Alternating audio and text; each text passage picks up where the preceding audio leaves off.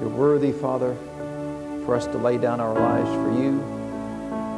Father, you showed us an example that you first laid down your life for us. So, Father, we choose to lay down our lives for you, to worship you, Father, in spirit and in truth, and to declare, Father, with our mouths and our lips, Father, that we will serve you all the days of our life.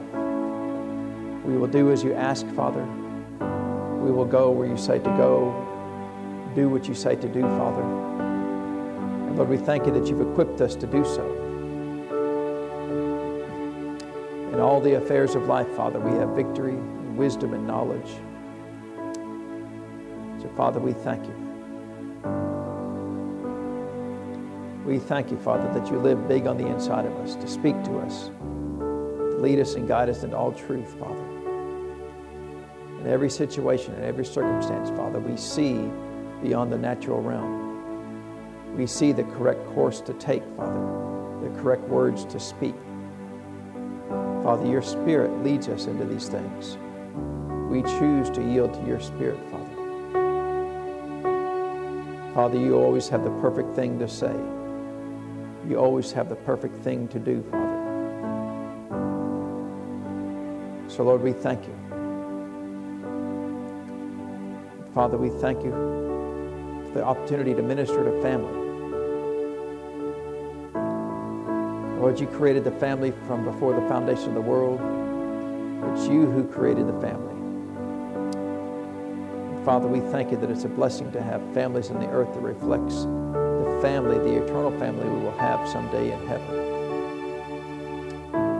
And so, Father, while we are here on this earth, we thank you, Father, that we have the wisdom, the grace, Father, the anointing to minister to family members. Father, we thank you that you show us the exact right thing to say in the exact right time. You show us, Father, the exact right thing to do, Father, at the exact right time. That families will be drawn closer together, Father, and have a stronger bond of love. Thank you, Father. We thank you, Father, for the ministry of the family. We thank you for that, Father. Father, we thank you that strong families are a reflection of your love on the earth and your desire for fellowship, Father, and friendship. We thank you, Father.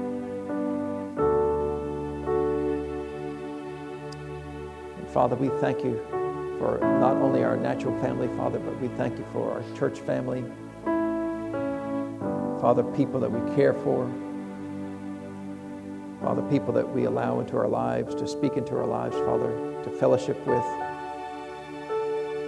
We thank you, Father, for the family of God. Father, we thank you that by demonstration you've showed us your desire for the fellowship that you want with us, both here on the earth, Father, spiritually, and when we arrive in heaven.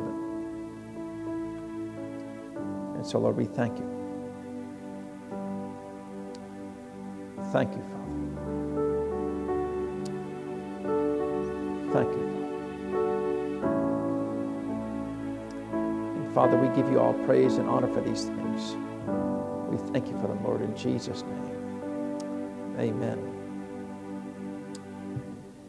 We appreciate family, amen. We appreciate the family of God. We appreciate our natural family. We appreciate all the good things He's done for us, amen. And I'm thankful that I have a family on this earth. I have a natural family. I have a spiritual family. And I enjoy all of them, amen. We're thankful for them. And so let's turn in our Bibles to the book of Matthew chapter 6. We'll continue there today. We have been here teaching on the Sermon on the Mount, and I think we're doing pretty good. We got all through chapter 5. We're, not quite halfway through chapter 6, but, that's moving along pretty well, amen. So we don't have anywhere to be in particular on Sunday mornings, do we? So we'll just go with the flow, amen. Sometimes people get under pressure that they have to get through a certain topic, but I think every verse is anointed in the Word of God. Sometimes it's harder to find them, what the anointing is, if it's so-and-so begat so-and-so, But I like just kind of taking my time and going through the Word and seeing what the Lord has for us. But I can't tell you how many times, in fact, it's even today, I was just going back over my notes, and the Lord showed us more things that would be of value to us in the verse we kind of finished up with last week. So we'll just cover that real quick, and then we'll move on. But the Word of God is anointed, amen? The Word of God is valuable to us, and I would encourage you to develop a strong desire for the Word of God, develop a strong desire to read the Word, amen? And what I have found in my life, the more that I read the Word, the more that I want to read the Word. You end up reading whole books in one sitting of the Bible. I'm not talking about just like Jude, like one chapter. I'm talking about, like all of Matthew or all of Mark in one sitting. Because I just love the Word, amen? And in the Word I find all of my answers. And so many of life's difficulties I've come up against. When that difficulty arises, the Word also arises and said, here's the answer for that difficulty. And it makes it easy. And it's like, well, then that's a plan, amen? You just go with the flow, and it's a great plan, amen? And so we were here in the Lord's Prayer, and of course we're not going to go back everything again, but we were down in verse 13 where it says, and lead us, this is Matthew chapter 6, verse 13, lead us not into temptation, but deliver us from evil, for thine is the kingdom and the power and the glory forever, amen. And so when he said, lead us on into temptation, we had talked about that some last week. But we had also mentioned Matthew 26:41, when Jesus was in the Garden of Gethsemane and he was praying, and he told Peter, said, watch and pray, that Matthew 26:41, watch and pray that you enter not into temptation. The spirit indeed is willing, but the flesh is weak. And of course here he's asking us to not lead us into temptation. And when you put all the word, all the counsel of God together, especially with Matthew 26:41, watch and pray. Other translations says, keep awake and pray that you may not enter temptation. One says, be ever watchful and be ever praying, lest you enter a place of testing.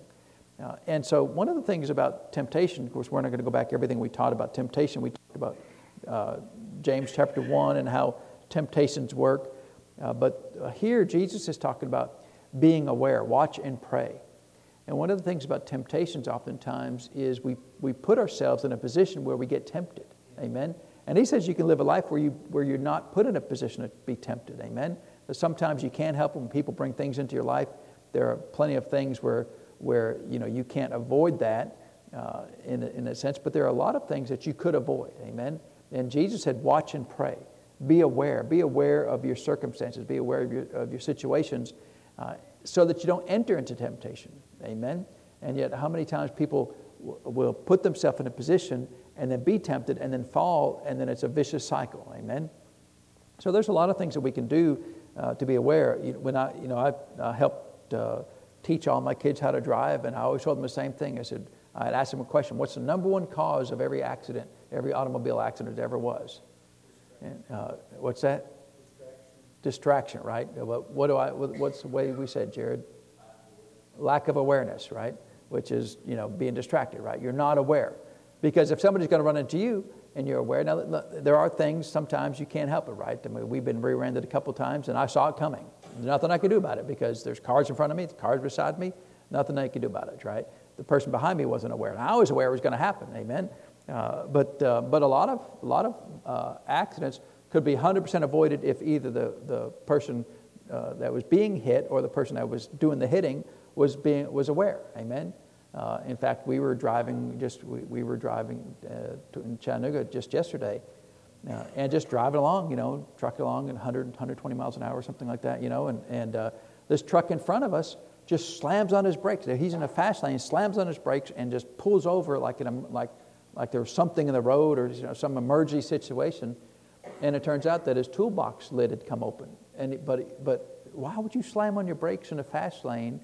There's people behind you. Now, we were like 2 cars behind him, and everybody's swerving, right? This guy, and it's like, it really wasn't an emergency. I mean, maybe he would have lost, a glove, or, he wouldn't have lost a wrench or anything. It wouldn't have flown up, But he wasn't very aware. He should have been aware of the people behind him and had slowed down, easily and pulled over. He could have done that in a lot more safer way than he did. Of course, we were aware, the people in front of me, and I was aware that he was doing that, so we got out of his way, but we didn't know what the situation was. But a lot of temptation occurs because we're not aware. You know, people have eating disorders and they go and buy, the 26 count of Little Debbie snack cakes and then they eat them all in one sitting. And they go, why did I do that? Well, because you bought them. But don't buy them next time, right? If you can't handle not eating them all, just don't buy them, amen? You go to the snack bar and buy one of them, and then you can still eat the one, I guess. I'm not your snack god or anything, but you do whatever you want to on that. But, if you can't handle eating the entire box of Snickerdoodles or whatever it is, then don't buy them. Be aware that you don't have, where you're at in your life, you don't have the ability to handle that, amen? And it would be very helpful for the church if we would recognize where we are. Not where we should be spiritually, but where are we? Some people, they could walk by a whole case of Little Debbie's and not even pause. Some people walk by a whole case of Little Debbie's and break out in a cold sweat. Now, and if you start sweating when you see them, then just don't buy them.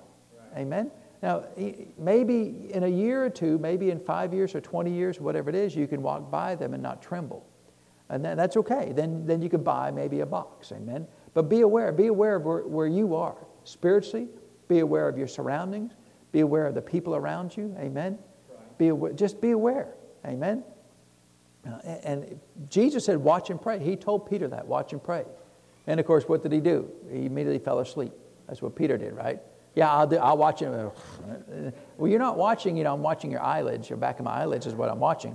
And so, but what happened to all of them? They all left Jesus, right? See, if they had been aware of that, they would have been aware, hey, this is the real situation here. There's some bad things fixing to happen. I need to be on my spiritual toes. They missed the opportunity. They missed the window to prepare themselves for what was fixing to come. Amen. See, Jesus was praying in the garden to prepare himself, what he knew was coming. He told the disciples, you need to be aware, watch and pray, because there's things fixing to happen. Prepare yourself. And they didn't prepare. And then, of course, they completely failed. How many times has the Lord encouraged us? Be aware, this is fixing to happen. Amen. He's told me things, this is fixing to happen in your life, but you're going to have to walk through it. Well, I don't want to walk through that, but I'd rather at least prepare myself, and you still have to walk through it, amen. Sometimes you have to walk through some things, but be aware, amen. Be aware of your surroundings. Be aware if you have a problem with certain things, if you can't watch certain TV shows, don't watch certain TV shows. Some people are so easily, they're easily swayed by other people's opinions. Well, then don't listen to those people's opinions. Turn off those opinions, amen. Don't be around those kind of people. Some people, they're strong in themselves, they're strong in the Lord, and it doesn't matter who's around them, they're fine. They're not going to change. Some people are so easily swayed by the company they keep.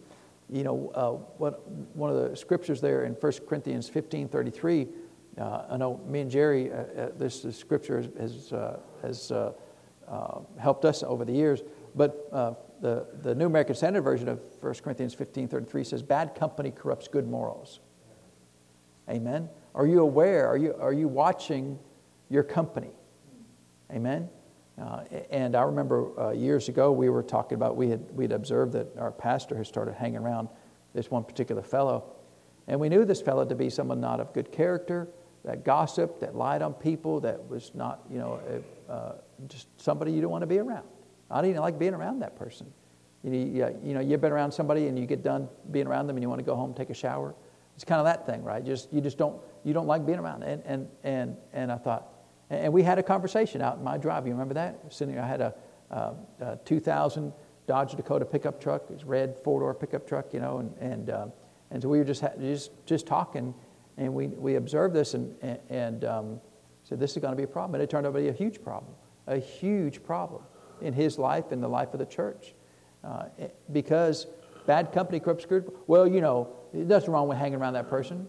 I mean, Jesus hung around sinners. Well, he was Jesus. He watched and prayed. Amen.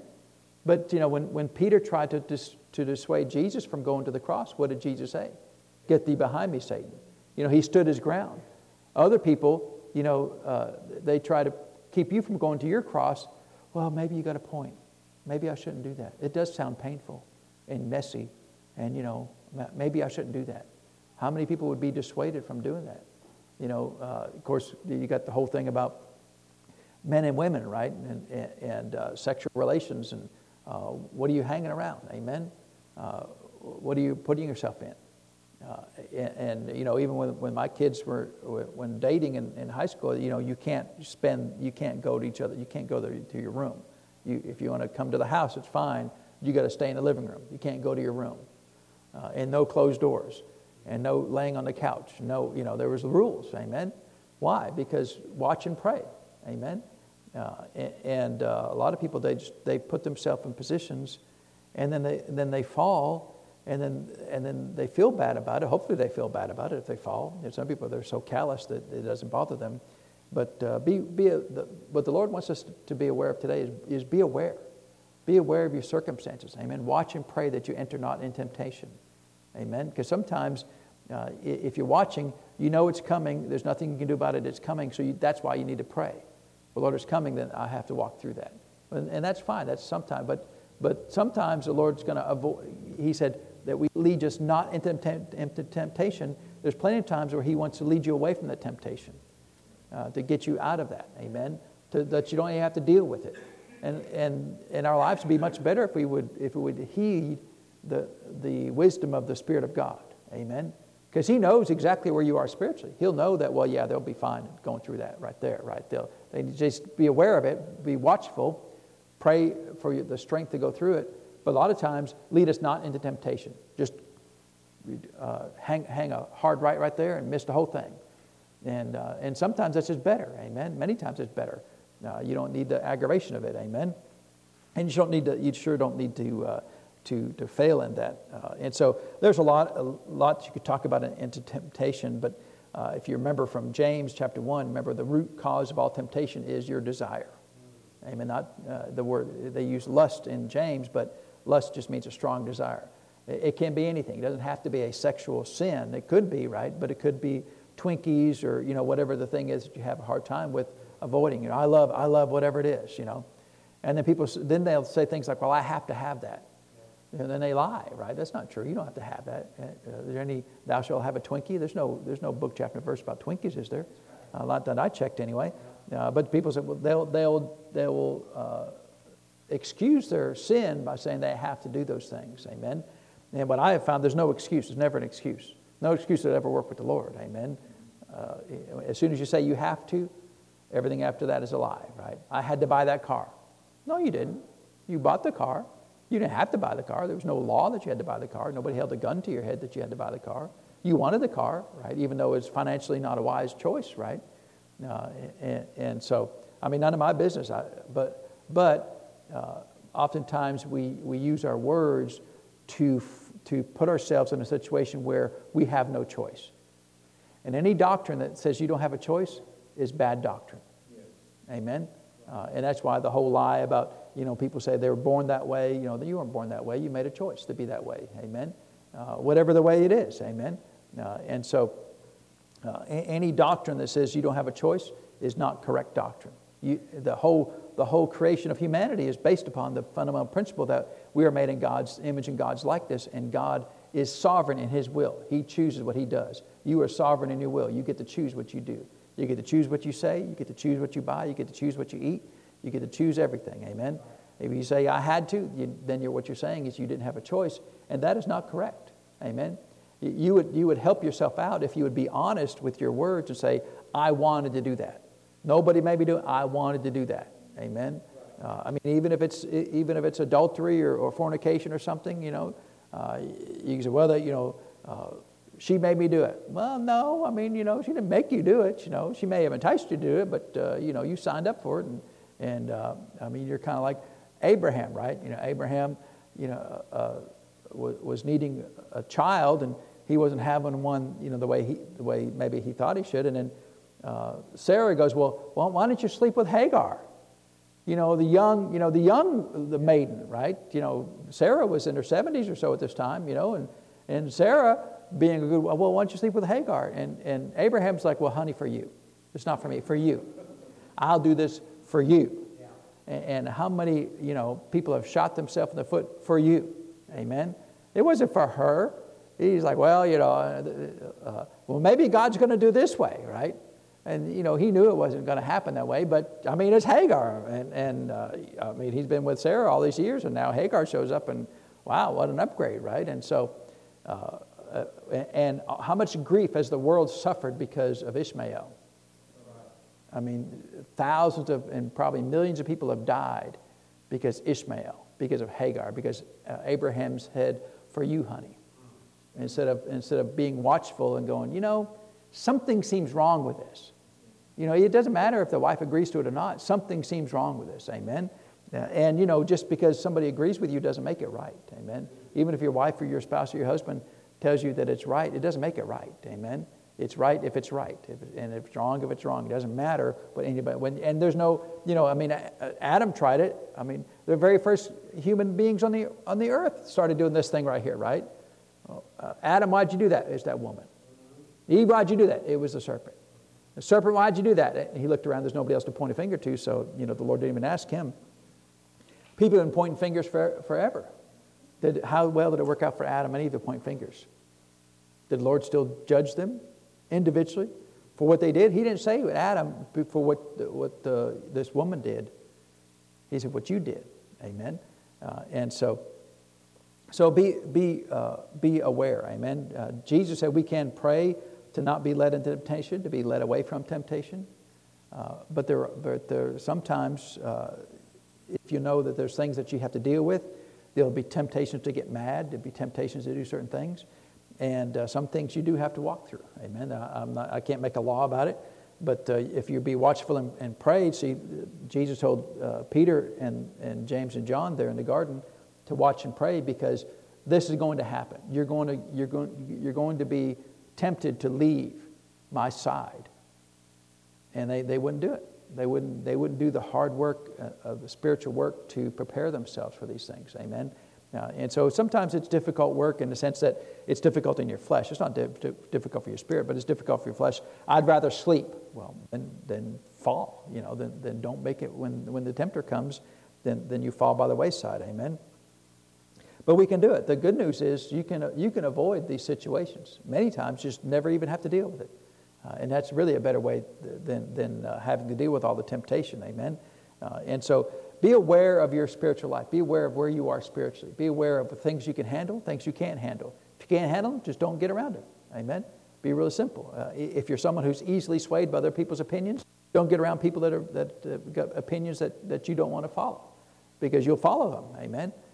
You should hang around people I always like to hang around people that are smarter than me and know more than I do. Amen. That's why I hang around all you all, right? You all are smarter than me. You all know more than I know. And I've been that way since when I first got saved as a teenager. I thought, man, I don't know anything. I knew nothing. And so I liked hanging around people that had been around a long time. Amen. And just listen to them. I'd just go in this, they would talk and I would listen. And that has served me well over the years. And so in the same verse there, after not leading us into temptation, he said, but deliver us from evil. And a footnote in my Bible there says, or the evil one. And so, we know Psalm 34:19 says, many are the afflictions of the righteous, but the Lord delivereth him out of how many of them? All of them, right? Is that a true statement? That the Lord will deliver you out of all of them? Now, of course, that it's a true verse there, but all verses in the Word of God are only valuable to your life if you choose to believe them and act them in your life. Amen? These are not just sovereign things that God just does just because He wants to. We have to choose that this verse is correct and applies to my life, that the Lord will deliver me out of the situation. Not, I just hope so. Because a lot of folks, they'll get to a word like that, well, I wasn't delivered out of that last thing. Well, the Lord said He would, yeah, but I wasn't. Well, so is the Lord wrong? Did He just say, well, many are the affliction of the righteous, out of them all, that's kind of, maybe I didn't really mean all of them. I mean, like just the big ones. Like the little ones, I don't really have time to deal with all the little ones. But, the Lord will deliver you out of the big ones. Is that what it says? It doesn't say that, right? But that's the way we live sometimes. Well, Lord, You ever know people whose their entire life is just one disaster to the next disaster? It just, some people I know, just every day it's like a hurricane one day, and then the very next day it's like an earthquake, and the next day it's like a tornado, and the next day, the moon falls out of the sky, and the next day, the car explodes, and the next day the dog eats a cat, and then the cat eats a dog. And I mean, it's every day. It's every single day. Yeah. And then they just don't believe this verse. Because if I started having afflictions that I wasn't being delivered out of, I would go to the Lord and say, Lord, what's up? What am I doing wrong that I'm not, because I want to live in don't you want to live in this verse? Don't you want to live in a situation that no matter what comes your way, that He would deliver you from evil? Didn't Jesus say you could pray that? Well, what if you don't pray that? Well, you win some, you lose some. Que sera, sera. Whatever will be, will be. Life is hard, and then you die. What's your confession? Amen? Some people's confessions are the worst. I don't even like being around some people's confessions. Like, wow, I'm just going to stand over here because, lightning scatters a certain amount, of distance, and earthquakes, if I get too close to that, they'll get sucked into their afflictions. I don't want to be sucked into your afflictions. I've got plenty to deal with my own that the Lord's going to deliver me from. Amen? So is it true that the Lord will deliver us out of all? But it can only happen if you choose to believe that that's so. I never have understood this, and maybe the Lord's going to give me some revelation, but I know people who just, the energy of their life revolves around drama. If there's no drama, they'll go kick a dog, and just start some drama. They'll go, knock a bee's nest out of a tree. Well, it's been kind of slow today. Go knock a bee's nest out of a tree. Just stir up something. Now, you ever notice people like that, just stirring things up? Man, I like to live in peace, right? And if there's something stirred up, I ran over a bee's nest one time. It was in the ground, one of those, and you're on the mower and you look behind you and this big cloud of bees comes up out of the ground and they look at you and they head your way, right? And so you let them go die down. You go get a gallon of gasoline, you pour it down the hole, and you light a match, right? And then the whole ground shakes. It's pretty amazing, right? It's awesome, right? But is it true that the Lord can deliver us from evil? Is it true that He said many are the afflictions of the righteous? Well, why many of the afflictions of the righteous? Because the world hates you. The whole world hates the church.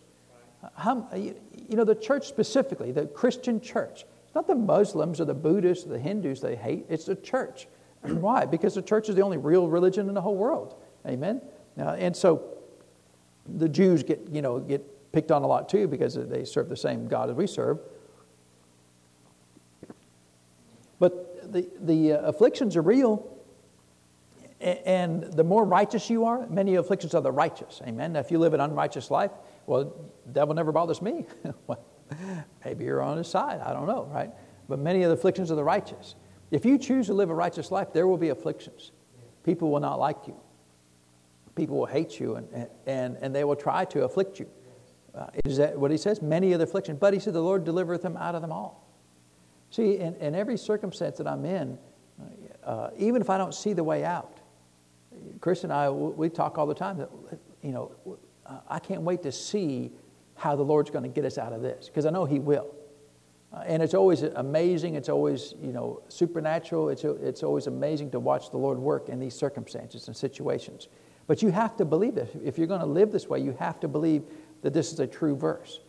And if I started having afflictions that I wasn't being delivered from, first thing I would do is I would go to the Lord. I'd say, Lord, where am I missing it? What am I doing wrong?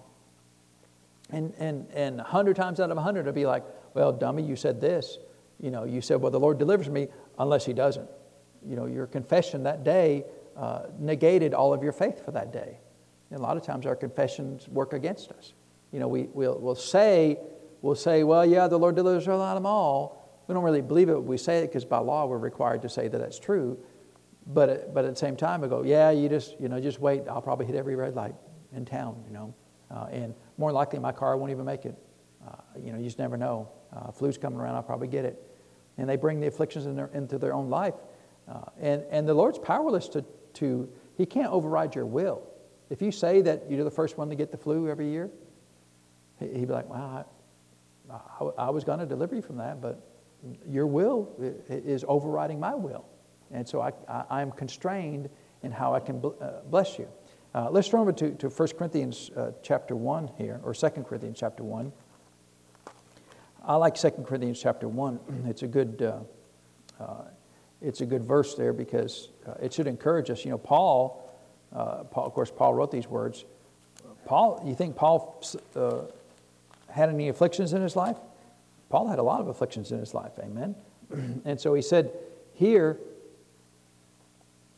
for we would not, brethren, have you ignorant of our trouble which came to us in Asia, that we were pressed out of measure above strength, insomuch that we despaired even of life. That's pretty big afflictions. But you didn't know if you're going to make it out alive or not. Well, did he stop there? Well, no, he didn't stop there. He said, but we had the sentence of death in ourselves, that we should not trust in ourselves. And, you know, the Lord has just, this verse 9, the Lord has been working on me in this verse for the last several months. And the key there is that we should not trust in ourselves. And the only way you cannot trust in yourself is to have the sentence of death. I think we talked about this verse maybe on a Wednesday night, just not too long ago. But we have the sentence of death in ourselves, that we should not trust in ourselves. The only way that you'll not trust in yourself and say, Lord, I've got this. I can handle it. Yeah. See, that's trusting in yourself. It doesn't matter how strong you are, what you know. You should just be like, well, maybe I could. Doesn't matter. The Lord's going to handle it for me. That's a lot wiser statement to make. Amen. And so you have to get to where that you know in your own heart that I'm of no value to the Lord, in and of myself. I don't bring anything to the table. Everything I do for the Lord, He empowers me to do it. He gives me the wisdom to do it, the strength to do it, the anointing to do it. So it's all Him anyway. So, and even the gifts and talents, He gave us the gifts and talents, amen? So I'm not really bringing anything to the table other than dirt. And that's not very impressive, amen? And so I have to decide that I don't trust in myself. I only trust in the Lord in every situation. And you can get to the point where you can live that way if you want to have all the blessings of the Lord, but you have to have the sentence of death in yourself, to not trust in yourself. He said, but God which raiseth the dead. And so Paul said, Paul's statement there is basically saying, look, if you kill me, He'll still raise the dead. Didn't they do that in Acts chapter 14 when they stoned Paul? Left him for dead? And it says the disciples were standing around him. Nobody was praying. They're going, wow. That's messed up right there, What are we going to do now? Paul's dead. Nobody's praying for Paul. They're all like, wow, somebody should do something. And then the Lord raises Paul up right there, supernaturally, sovereignly, in spite of the lack of prayers of his friends, right?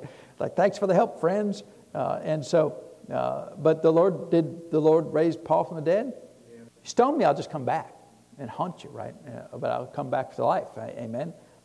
So that was Paul's faith. If you kill me, He'll raise me from the dead. So it doesn't matter.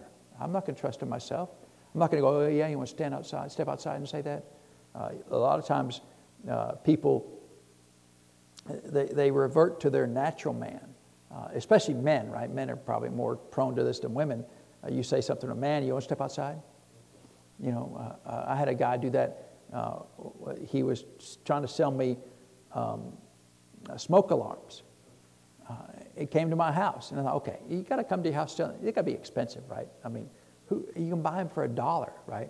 Unless you get, unless the code guy comes over there, now you got to pay $50 for them, right? And so you don't want the code enforcer to come to your house, right? And so because then it's $50. Why do you got to do it that way? Because I'm the code guy, and so okay, whatever. So this guy was trying to sell me smoke alarms, and I thought, well, he told me about them. Now, look, I'm an engineer, so I know he's telling me, he won't tell me exactly how they work, but I could put 2 to 2 together because I'm an engineer. I go, okay, well, that's how that works, right?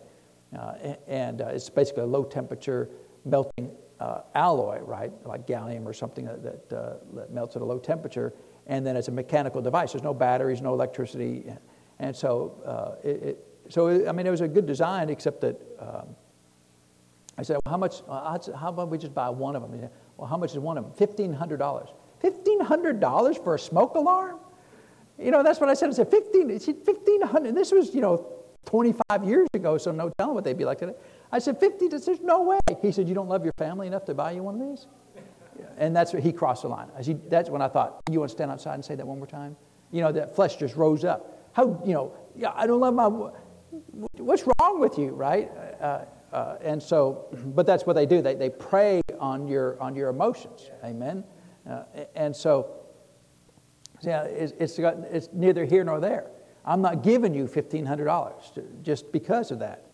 And so, but because I have the sentence of death. Now, I didn't threaten him, but I said this discussion's over. We're not playing these mind games and trying to manipulate me to spend an exorbitant, unreasonable. I mean, that's a sinful amount of money for a smoke alarm. Amen.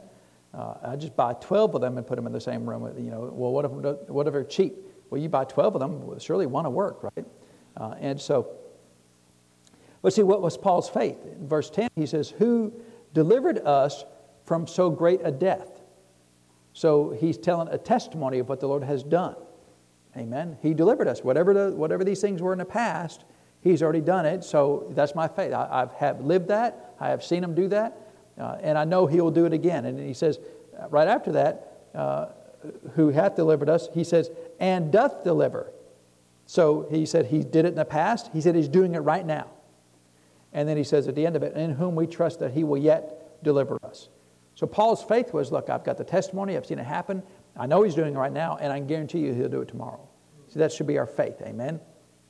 So when Jesus said, deliver us from evil, that we pray that, then that's what His prayer. Now, a lot of it, if you pray that way, you won't even see the evil. You'll just bypass it and never even come into your life. But there's some things where Paul said here that he was pressed out of measure above strength, insomuch that he despaired even of life.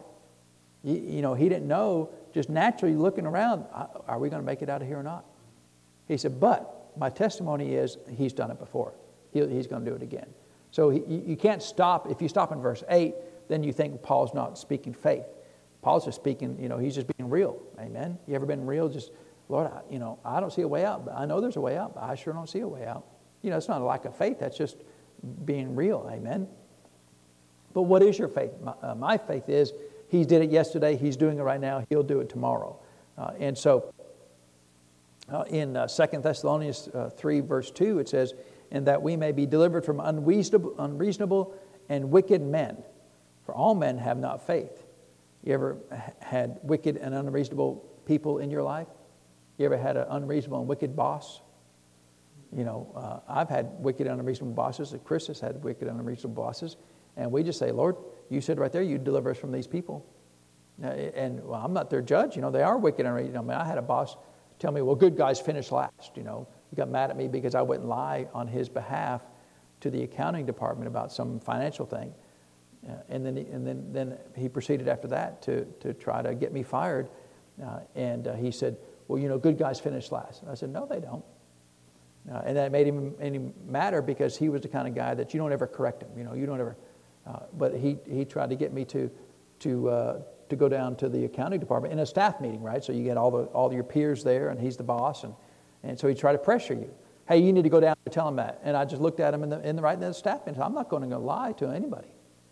And I made him mad. Well, I don't care making him mad. I wasn't trying to make him mad, but when people press you, you got to stand your ground. Amen. And know that the Lord will deliver me from all affliction. And He did. He was a wicked and unreasonable boss, and the Lord delivered me from him. And so the Lord will deliver us from these things. Amen. And so we're in 2 Corinthians. Turn over just chapter 4 there. Paul, you can find a couple of lists like this. And I know we mentioned these verses, but I just love these verses. And so, because these verses show you the value of living in reality by faith. And so Paul said here in verse 8, we are troubled on every side. Is that real? There's nothing wrong with saying you're troubled on every side. Some people, I don't have any troubles. Really? What planet do you live on?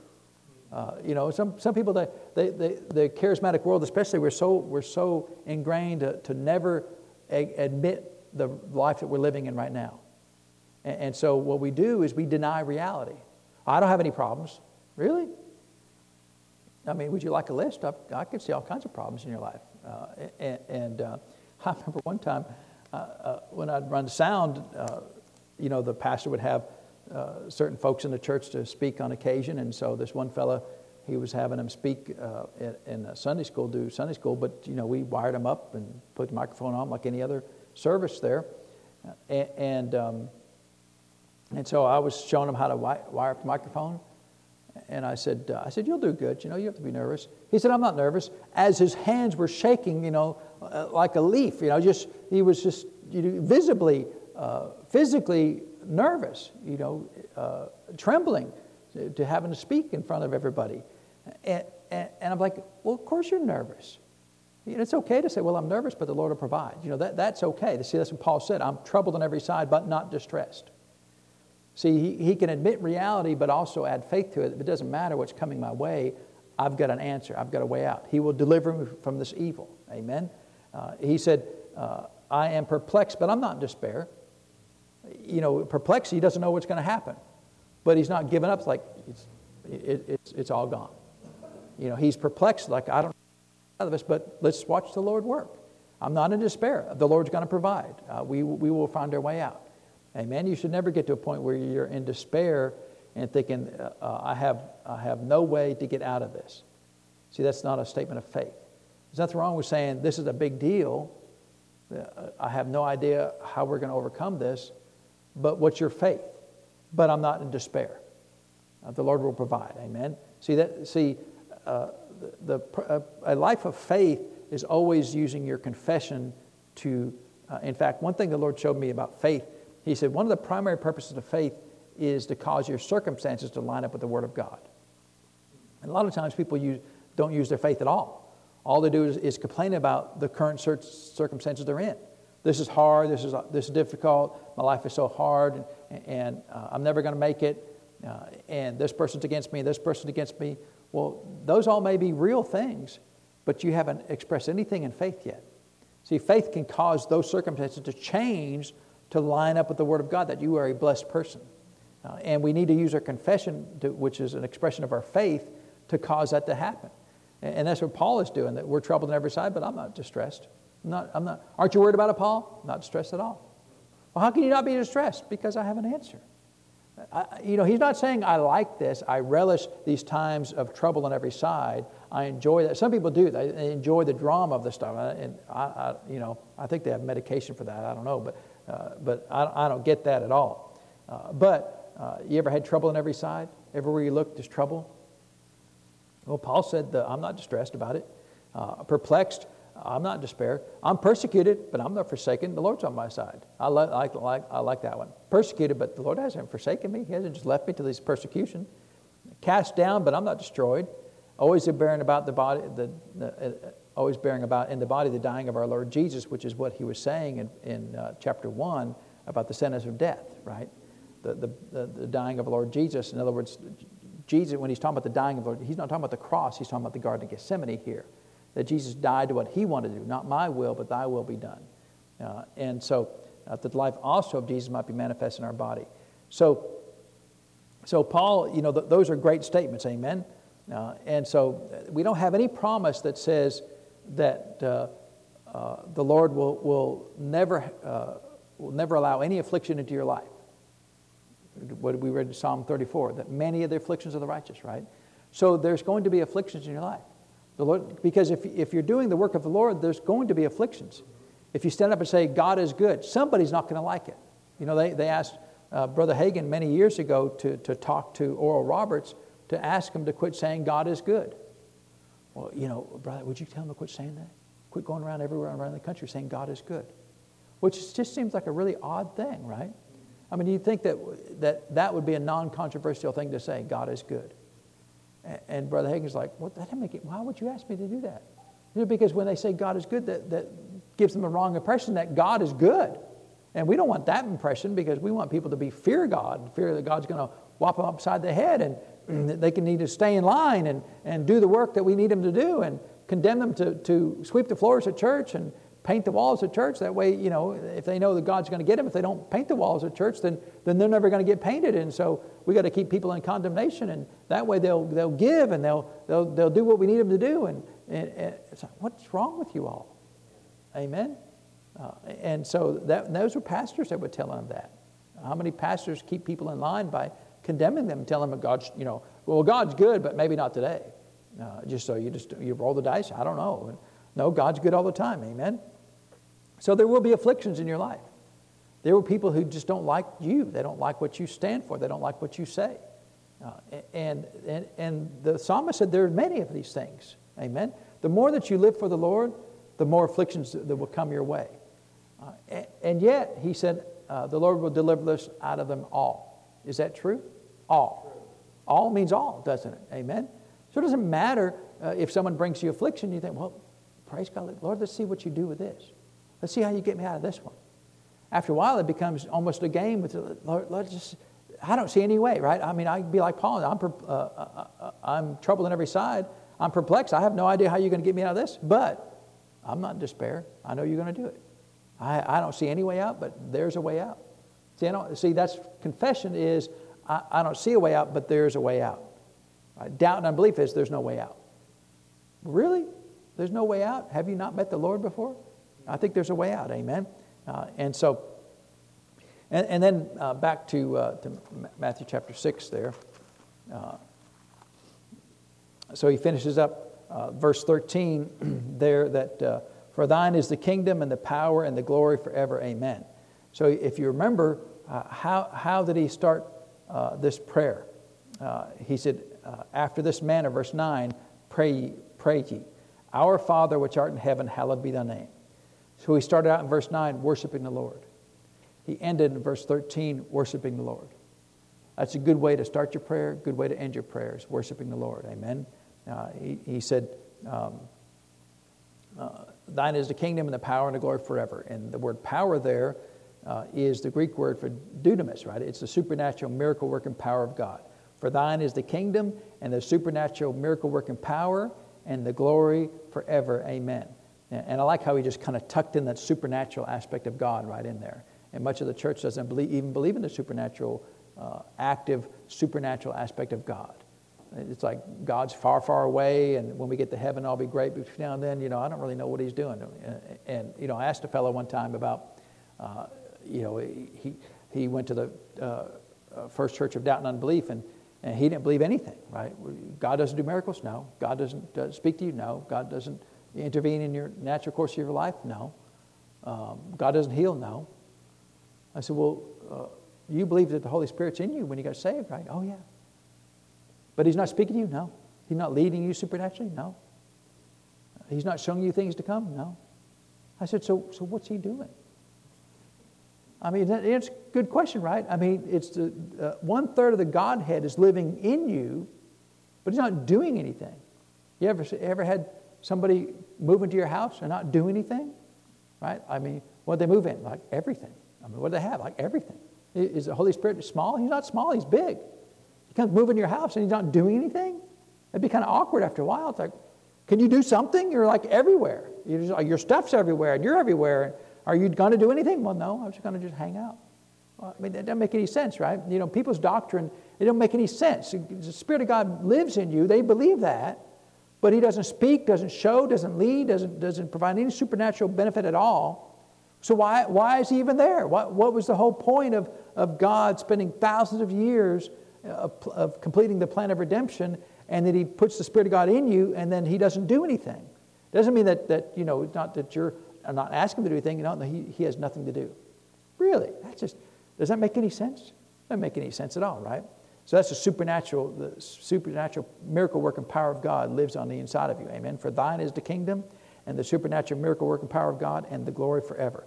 So it's a good form to start your prayers with worshiping the Lord and end your prayers with worshiping the Lord. Sometimes I start my prayers with worship. All I do is worship him, and I end it with worship. And sometimes just, when I'm walking from here to there, I just tell the Lord, you're big and mighty, Lord. You're the king of the universe. You're the great king of the earth. You're the master of my life. I worship you, Father, because you're worthy, because you died for me. You shed blood for me. I just tell him how wonderful he is. I don't even ask him for things sometimes. I just spend time in telling him how wonderful he is because he is wonderful. Amen. And the more that you do that, the more that you want to do that. And so we're about out of time for today, but I think we'll just read this next verse there. We may not get through all of it today. But he says in verse 14 to 15, so he finishes the prayer, right? He finishes the Lord's Prayer because he says, amen, and you're required by law to end all your prayers with amen, right? The word amen means so be it. So be it. Everything I just said, so be it, Lord. This is what it needs to be. And I like that word, amen. And so it's good to end your prayers with amen. That's why we say amen. So be it. So be everything I just said. This is the way it's going to be. You're not going to lead me into temptation. You're going to deliver from evil. For thine is the kingdom and power and the glory forever. Amen. So be it. And then he continues on in teaching, right? So now he's shifted gears from the prayer now to teaching. And he says, for if you forgive men their trespasses, your heavenly Father will also forgive you. But if you forgive not men their trespasses, neither will your Father forgive your trespasses. And we had talked about that in verse 12, right? So it's interesting that he talked about forgiveness in verse 12, but he also repeats a discussion about forgiveness in verses 14 and 15. Well, why is Jesus having to repeat himself? Well, forgiveness is one of the biggest problems in the church. Amen. And in fact, on Wednesday night, I'd encourage you to get a copy of the tape from Wednesday or listen to it online. We talked about forgetting those things which lie behind. And part of that, big part of that is forgiving. Forgiving those that have done things to you, forgiving things that you've done to other people, forgiving yourself. Because sometimes people are easy to forgive other people, but they can't forgive themselves. You ever made any mistakes in your life? You know, a lot of people make mistakes and then they take themselves out of the game. They take themselves out of the plan of God. Lord, I'm unworthy to be used ever by you again. And the Lord's like, I didn't make you unworthy. You know, you chose to do this. You know, I didn't tell you to get out of the game. I need you. Amen. In that sense, you know, the Lord's got plans for people to do certain things. Amen. And if that person doesn't do that thing may never get done. Now, sometimes he'll find somebody else to do it, but sometimes it just won't get done. You remember in Ezekiel when he was looking for an intercessor, and he said he looked for an intercessor, and he said he found none. He said in fact, maybe it was good to go back to Ezekiel and read that there. Was it Ezekiel 20? Because it gives some insight about how the Lord operates here. In Ezekiel 22, he said in verse 30, he said, and I sought for a man among them that should make up the hedge and stand in the gap before me for the land, that I should not destroy it, but I found none. So what was the purpose of the intercessor? Was to pray for the mercy of the Lord so that judgment wouldn't fall because of the sin. And because there's no intercessor, then the judgment was going to fall. The land was going to be destroyed. And the Lord's like, I wanted somebody to do this job, to keep this judgment from falling, because it has to fall, unless a man will pray. So you think about how much power that we have, that the Lord, sin has to be judged. He's the judge of the earth, right? Sin has to be judged. But he said, you know, if a man will ask me not to send judgment, I will yield to their request.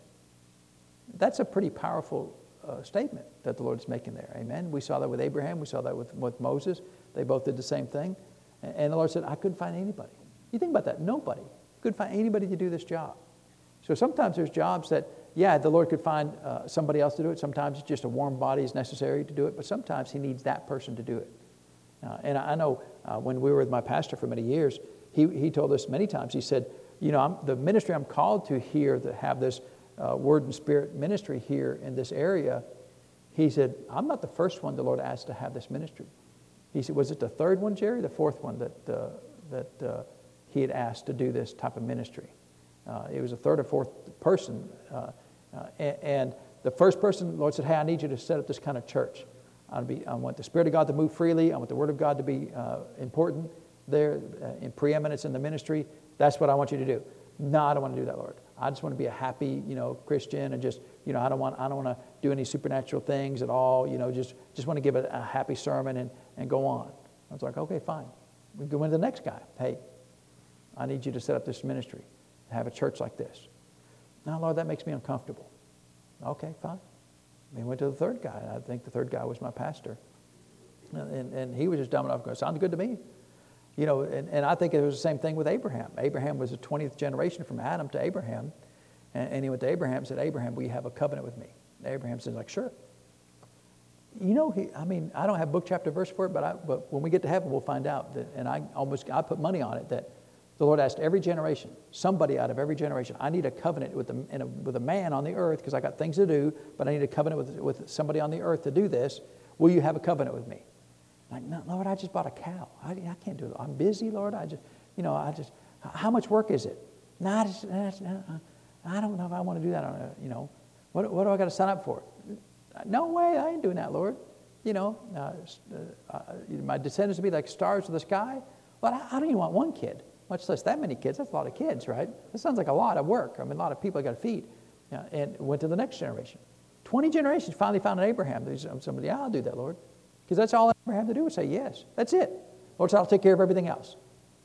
Everything, Lord? Yeah. I don't know, Lord. That sounds like a lot. I mean, just, and so, sometimes the Lord needs us to do things, amen? But sometimes we won't forgive ourselves. We'll take ourselves out of the game. We'll do something wrong, say something wrong, make a mistake, fall. And sometimes it's a bad thing. Sometimes it's you're publicly shamed for that. Well, but are you just going to throw your whole life away? The church is really bad that I've seen that when somebody makes a mistake in the church, they'll write their whole life off. Write their whole life off. How many denominations, if somebody is divorced, you're of no value to the church? Well, your checkbook is valuable to the church. But we'll take your check. We won't take you. Well, that's, your check is you, right? I mean, you've exchanged your life to convert your life, time of your life into money. And now you're giving that money to the church, so you're giving your life to the church, right? I mean, it's not like just a piece of paper. It's your life. And why is that valuable? But your life is not. You can't serve. You've been divorced. I mean, I think it's terrible, right? Now, look, if somebody just, if they were wrong in the divorce, there may be certain things you can't do, not because they got divorced, but because they're a terrible person. Amen. But there's a lot of people that have been divorced that their spouse walks out on them. Spouse cheats on them or something, and they're innocent. They didn't do anything wrong. Nobody's perfect, I know, but there's a lot of people that they're the innocent party in a divorce. And the church still says you're of no value to the church. And even if they were the ones wrong, can't they repent? Even if they were the ones who intentionally caused the divorce to occur, can't they repent? Can't they go to the pastor in private and say, I did this, it was my fault, nobody did this, I did this, but, I've really repented to the Lord, and I just want you to know that, you don't have to ask for anything, but, now look, it's a lot different than somebody living in sin, right? I mean, living in open sin, that's a lot different, amen? Well, you don't, well, I was late to church because I just robbed the filling station, right? And so, okay, well, we can't really use that, right? I mean, so it's not like open sin, is a different discussion, right? But people have made mistakes in their life, and then the church says we can't use you. Now the Lord will use them, but the church won't use them. That to me, that's just like people have a hard time with women ministers, and yet I know some women ministers, the most anointed people. They've got an amazing anointing in their life. Who am I to judge them? Well, you can't be a minister. Well, the Lord anointed me. Well, he's wrong. I mean, that just seems foolish to me. If the Lord's anointed with an amazing revelation and they're amazing teachers or whatever their role is in the body of Christ, if the Lord's anointing them, who am I to say, well, Lord, you're wrong? I don't believe that, Lord. I don't believe in women ministers. The Lord does. And so we'll talk some more about forgiveness. But you've got to learn how to forgive other people, and you've got to learn how to forgive yourself. It doesn't mean that you've got to ignore what you've done, but some people, if you make a mistake, they want to remind you about it every so often. Well, you did that. Well, yeah. But they want you to pay for it all the time. Well, you're a terrible person. Well, I know I did that, but the Lord can forgive, and I've forgiven myself for doing that. Yeah, but I'm not going to forgive you. Well, I mean, and they want a pound of flesh every 6 months, right? On schedule, right? You did that. You did that. And then remind you, you sound just like the devil, because that's what he does. He reminds me of my mistakes. Amen? The Lord doesn't remind you of your mistakes, does he?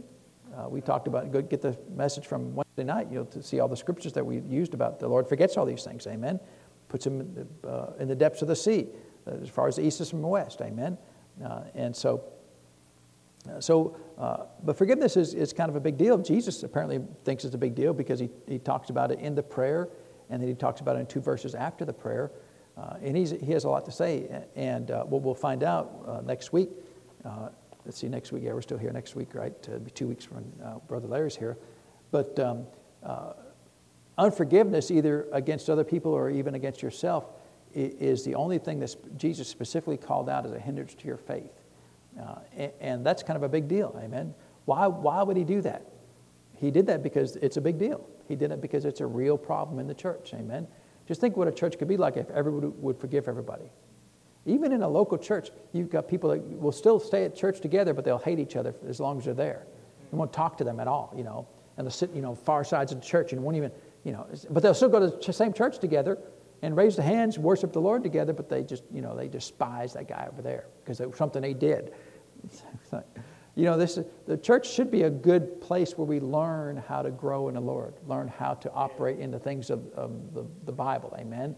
Learn how to walk in forgiveness because, you're this close to somebody, if you spend enough time with somebody at church over a long period of time, somebody's going to do something that you don't like, amen? And so you get to see how you operate, amen? I was thinking about this for some reason just the other day about how, and then we'll go, but living as a Christian is not really that hard, right? We do what the Word says, we do what the Spirit of God says, and life is easy, amen? It's really not that hard.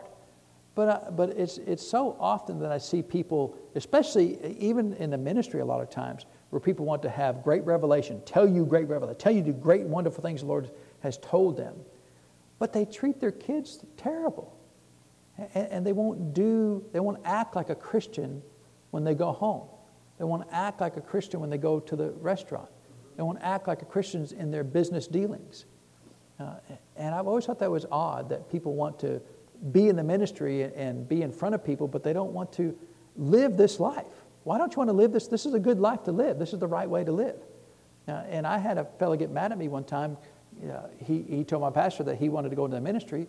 And so my pastor, were you there in that particular meeting, Jerry? He may not know what meeting I'm talking about, but he said, why don't we get some of the men together and we'll just have a conversation, about this, And so he asked me to be one of the men that would talk to this fellow that wanted to go into the ministry.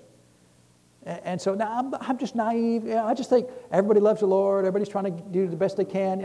I assume that everybody here wants to love the Lord and do the best they can. Amen?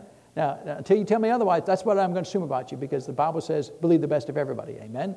So I'm going to assume all of you love the Lord and trying to do your very best. That's probably not always true, but that's the way I'm going to believe it until you tell me otherwise. And so we're in this meeting, and so, they go around asking him questions, and so they said, Chip, you got any questions? I said, yeah. I said, the Bible says, provide things honest in sight of all men. I said, I know you do like contract work kind of stuff. I said, what's your reputation in town? I said, are you one who always pays their bills and one who always, does the work that they say they're going to do? Because that's providing things honest inside of all men. Isn't it? Amen? It didn't say inside of just God, inside of men. Right? So I should be able to go to men and say, well, what do they think? What do you think about this fella? And he got so mad. I found out later, because he's not that kind of guy. He'll start a job and walk off a job. He'll, have somebody do work and we'll pay them. He said, well, I'm sorry, but, I wasn't trying. It wasn't like a gotcha question. It wasn't like I knew it. I just, there's just the question. I thought it was a valid question because the Bible says provide things in the sight of all men. If you go to all the people that this church deals with, right, outside this ministry and say, does the church pay their bills? And every one of them say, yes, absolutely. And in fact, years ago when we were at the other building, we paid rent of the building every month, and so I get a call. I'm in California. I get a call from the landlord. He said, hey, we didn't get a check for this month for you guys. He said, it's not a problem. He said, you guys always pay. So I just thought maybe something happened. I said, well, let me check. And sure enough, for whatever reason, the auto, because I set up auto pay, right? If you're going to pay it, just set it up auto pay. And so for whatever reason, I said, stop paying it after this month. And it must have just been a glitch or just whatever happened. But see, he thought it was odd that we didn't pay. Some churches that vendors deal with, they're like, yeah, it's 50-50, they're going to pay. Amen. And that's a shame. That's terrible, right? I know we got some contractors in here that told me horror stories about, yeah, we don't like doing work for churches. In fact, the guy that, our friend that has done all the project in the church here, he was very hesitant the first time we asked him to do the project. Because he's like, well, churches, they're not very fun to work with. They'll nickel and dime you for everything, and they'll be like, well, this is the Lord's work. You can't charge that much. It's the Lord's work. But that's what you agreed to pay. I mean, if you agree to pay $20 and then it's done, it's like, well, I should have to pay $20. It's the Lord's work. But you said you'd pay $20. Well, that doesn't make any sense to me. And so, we need to live this. And living this includes forgiving people and forgiving yourself. Let's live the Christian life because it's a wonderful life to live. Amen. It's the only life that you can live that you can have fullness of joy. And so we should learn a little bit about walking in forgiveness and for other people and for ourselves. Amen. I've seen too many Christians that were valuable, wonderful people that have taken themselves out of the game because of things they've done wrong. Amen. And the church hooks up with that. Yeah, you're of no value to the church ever again, but please make sure you tithe every week, right? I mean, it's just terrible. It sends the completely wrong message. Amen. If you're no good to me, your money is no good to me. I mean, I can't exchange. I can't take your money and tell you you're not an invaluable person. Amen. And so it's just we've got to figure that Jesus thought it was important enough to mention it more than once in the same conversation with the people here. Amen. And so let's pray and thank the Lord for His word today. So Father, we do thank you for your word. And Father, we thank you that you would deliver us from all evil. Father, you said many of the afflictions of the righteous, but the Lord delivers us out of all of them, Father. And it doesn't matter what they are, you will deliver us, Father. You have done it in the past. You're doing it right now. You will yet do it in the future, Father. That is our faith. We believe it to be so, Father. We have seen it to be so, and we believe your word that it is so.